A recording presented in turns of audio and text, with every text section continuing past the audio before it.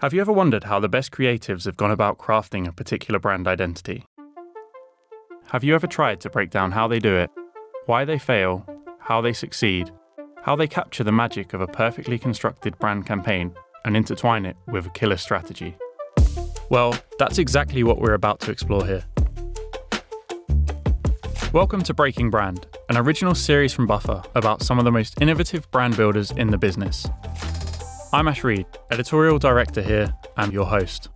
In our first two episodes, we heard from part of the founding team at one of New York's top agencies, Gin Lane. We got some insight into how they came to build arguably one of the best branding agencies in their country. And then growth linearly, it wasn't like it would be expected to be. I didn't know what it was, but I knew there was something there. That's Emmett Shine, co-founder of Gin Lane, talking about part of the journey to closing down his wildly successful company to create an entirely new venture, Pattern, a multi-brand direct-to-consumer company with a mission to help you enjoy daily life.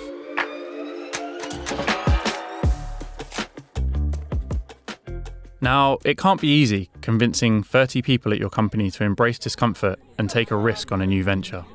I think we first came to the group kind of like excited kids showing something to their parents. And what we learned is we had to slow down and step back and communicate parts of it over time and also help other people give input into it. We had this big moment where we told people about it, but actually getting people understanding and bought into it was every Monday talking about it.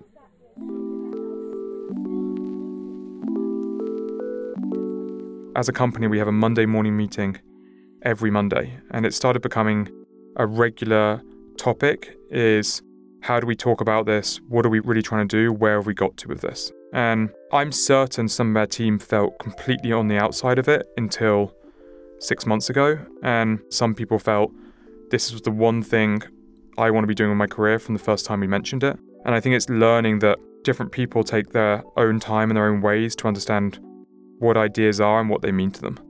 But for any company out there in the world, making these pivots isn't easy, and learning to be empathetic, understanding how other people would feel and what this really meant has been like an incredible growth opportunity for all of us as leaders.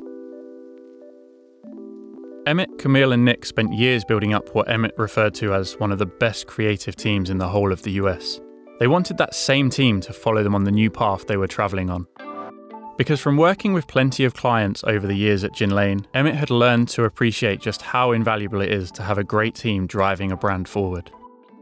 I always like the phrase bet on the jockey, not the horse, and what it means for like racetrack betting is don't always just look at, the prestigious horse or its build, really get to know who actually is maybe the unsung hero, the jockey who's riding it. Without retaining such a great team, Emmett knew Pattern wouldn't succeed. The Pattern narrative weaves in and out of a lot of different things that are happening all at once. Client work, coming up with new brands, market research, the list goes on. But the most important aspect of all of this work was identifying Pattern's reason for existing and figuring out why consumers would care about the business. I asked Camille to explain that a bit better.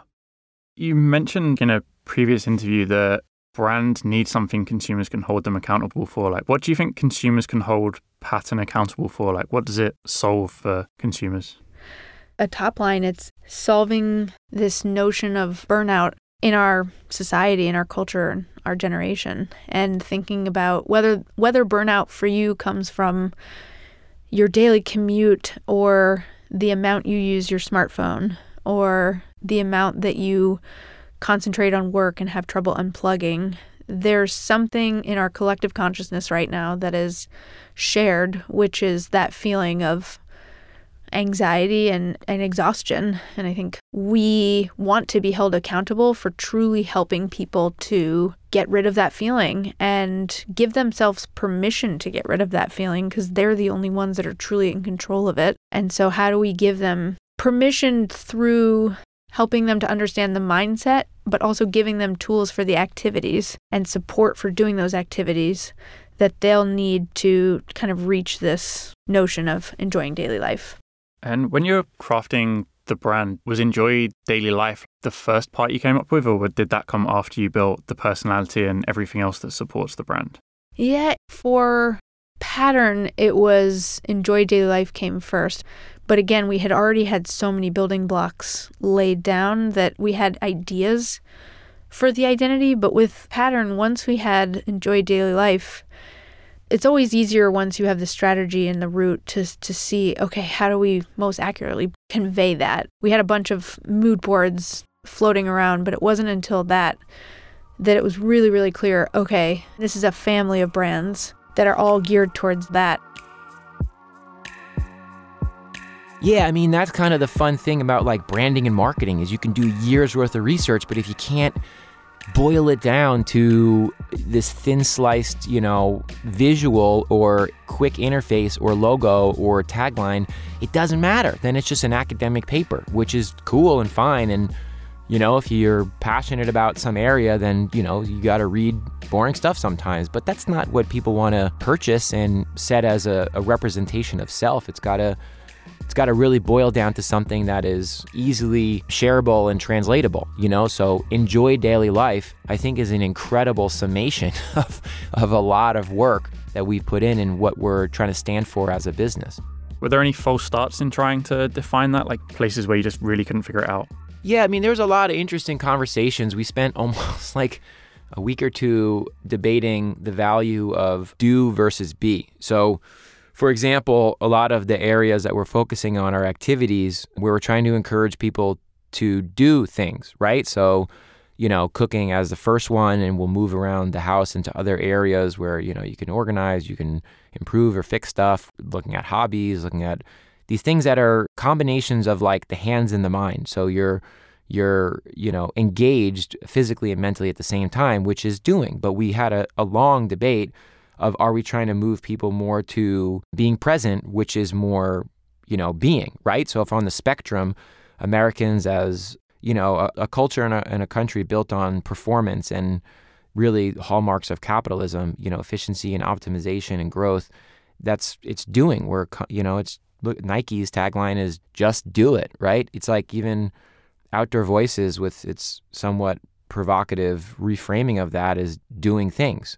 And I think we thought a lot about, do we want to get people to think less about doing and more about being? But I think it's kind of like, in some ways, they're interchangeable because the journey is the destination. So by doing, you can actually be more, which means that you're just present. There's a lot of great books and stuff out there. Like, we love the book, How to Do Nothing. And it talks about how like one of the biggest forms of resistance our generation can do is just taking back the intentionality of our time. No doubt, Pattern's concept is brilliant and thoughtfully executed. No one can deny that. But the real challenge comes, one would imagine, when you try to sell the joy of daily life to investors concerned with bottom lines and returns. And Pattern needed investment before they could afford to let absolutely everyone on the staff move away from client work. We're still a small business, and we had to win, complete work, pay payroll, pay our expenses, and we didn't have a backer to support us through that process. So some of the high stress moments were trying to start this new thing while also running the existing company as well.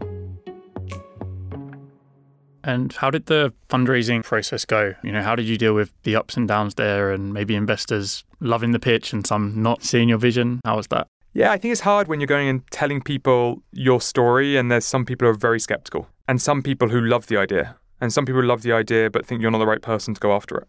And, we probably talked to 30 to 40 investors over the time period, all the way from, very large investment funds to, seed funds. And I think the big learning process for us was figuring out not how we pitch, but who was the right partner for us and who saw and understood the world in the same way as us. And when you first go into these meetings and people say no to you, you think it's because you're doing badly, but actually it's really because they see the world differently than you. And it's nothing to do with your pitch or how you present it to them. It's just there's a fundamental misalignment between how businesses are built and where value comes from.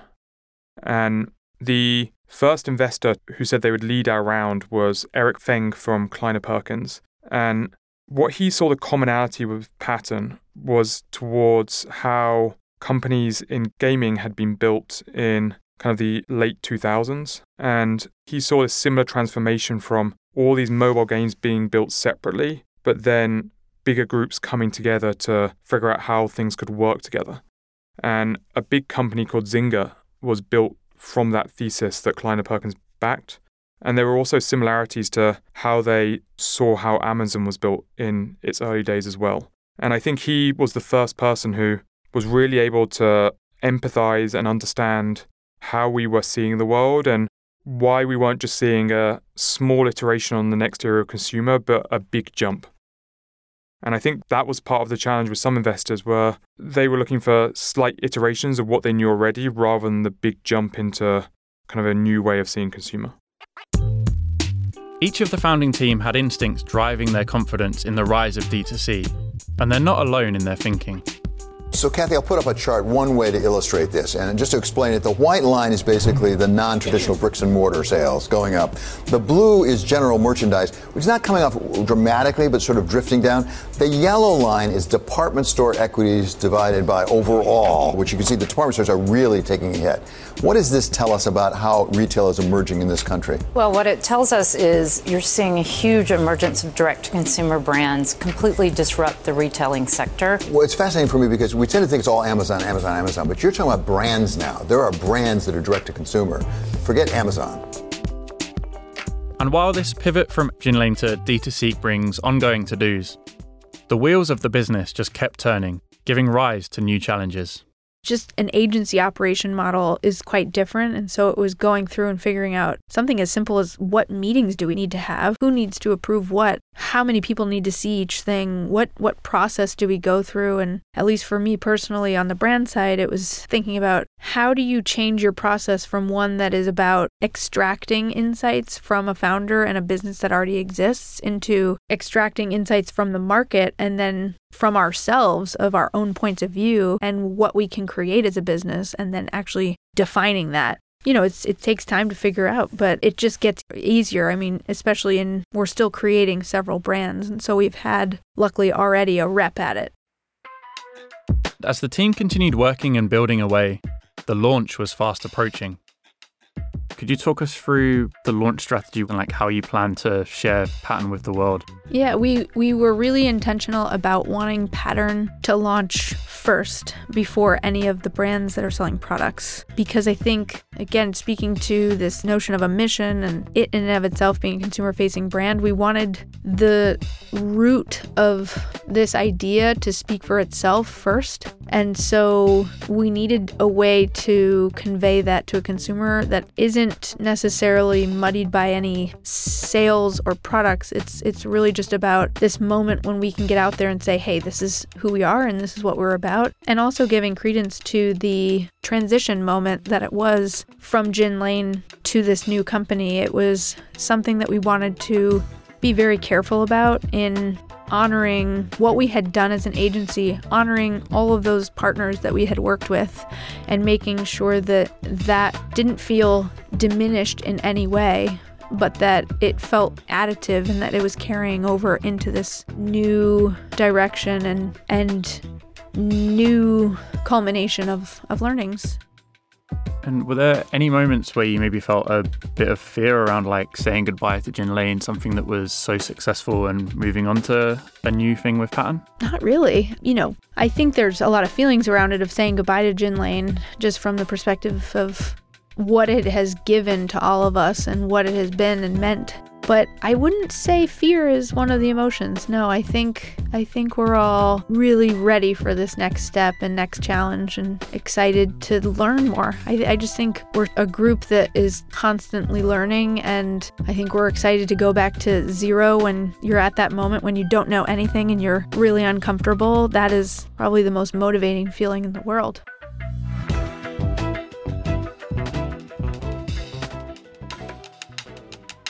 And so it was time to share Pattern with the world. The website went live, Nick and Emmett turned to Twitter to share their vision for the company, and the press coverage was rolling in. So you guys decided, hey, we're making so much money on this other thing, let's just blow it up and start anew, right? Yeah, well, thanks for having us on Cheddar. That's Emmett and Nick on Cheddar, a video network covering business and tech. The Pattern story was also covered by Fast Company, Forbes, Business Insider, and more. Enjoy daily life. And after a few days of back-to-back meetings and press calls, it was time for the Pattern launch event. We sent our producer, Max Miller, to check in with everyone. Okay, are you ready? Yeah. All right. Hi, I'm Camille Baldwin. Excited. We're here at the event tonight. Launch Party USA 2019, August 8th. So How are you feeling? I feel awesome. This is the culmination of years of work, frankly, that have all come together really nicely this week, and we've gotten so much love and support from so many communities of ours, friends, family, industry, and this just feels like the cake topper that we get to celebrate tonight. It's a little nerve-wracking, definitely, for sure, but I think, nervous excitement is the energy. We've already been working at this for several months behind the scenes, so I think some of the initial jitters are kind of gone. It's more just doing it now, and we've got our sea legs, so to speak. Well, actually, can you just so what is going on here? What I mean, nobody can see this. What's around us? What's the event? What's going on? Yeah. So at our launch party, we are in Greenpoint, Brooklyn, outside, which is a feat in New York City.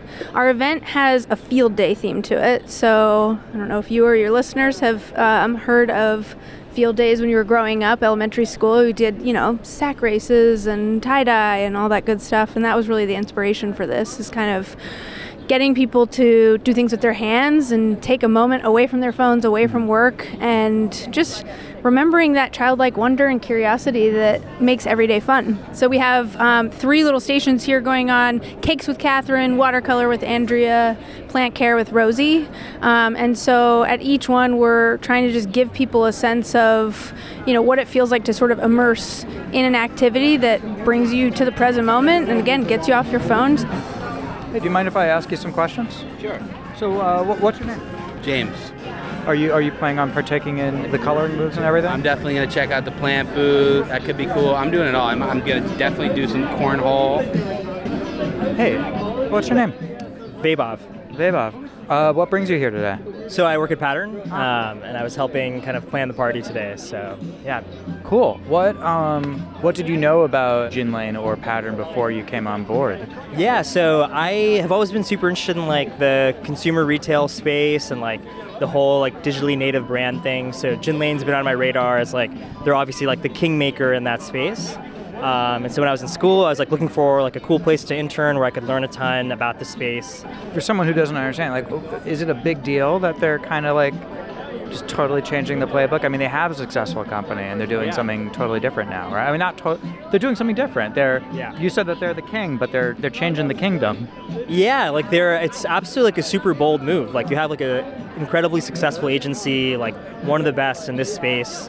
You're making money, and to shut it, change things over, take your whole team with you, and get all of these people who've been working on the agency for 10 years and shift everyone over to your vision and have them kind of stay the course with you is pretty cool. Hey, can I ask you some questions? Sure. What's your name? Max. Your name is Max. My name is Max. Nice to meet you, Max. Nice to meet you, Max. Well met. What brings you here today? Friend of Emmett's and longtime supporter of Gin Lane. Cool. Well, now Pattern. It's a big shift. Do you think it's a bit of a gamble? No, not at all. I think this is going to be a trend you see reflected across all different types of work. People looking to move things in-house and create more meaningful work and work experiences. This is the watercolor station? Yes. We're here doing watercoloring. This is the first time that I've ever done that. What's your name? My name is July. What brings you here today? So we're with Two Bridges, a not-for-profit organization on the Lower East Side, and we provide, on top of affordable housing, we provide a whole array of community programs.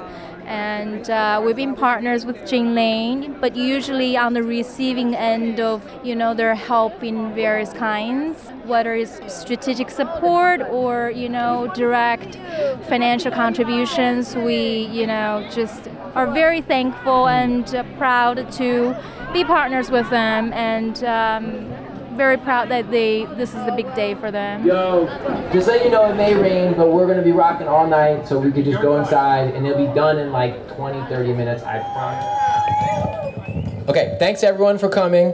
I'm Emmett from Lola. I'm Nick from London. We promise not to be too long. Shout or something. Many in our generation have lost the ability to find enjoyment in everyday moments, the simple pleasures of doing something or even nothing for the joy of it, not to improve yourself or be more productive. Here tonight to announce we're on a mission to bring it back, to enjoy daily life. Let's just have a good time. Yo. The launch event had a few unavoidable hiccups. Rain, technical glitches, but the team embraced these challenges and made the most of the event. I think the last 6 months have been way harder than we thought they would be. Convincing 30 people to change their lives with you, to go from Gin Lane to Pattern, is it's a journey, right? And I think now is the time where we have to live up to these ambitions that we're putting out there. And I think that's become really real for us in the past 48 hours. I also think that if you want to do something, you have to fully embrace it. Yeah, it's kind of surreal in some ways because I spent years thinking about it, and it motivates me to just stay focused and do good work because I think a lot of people believe in us and a lot of people want us to live up to our message and our mission.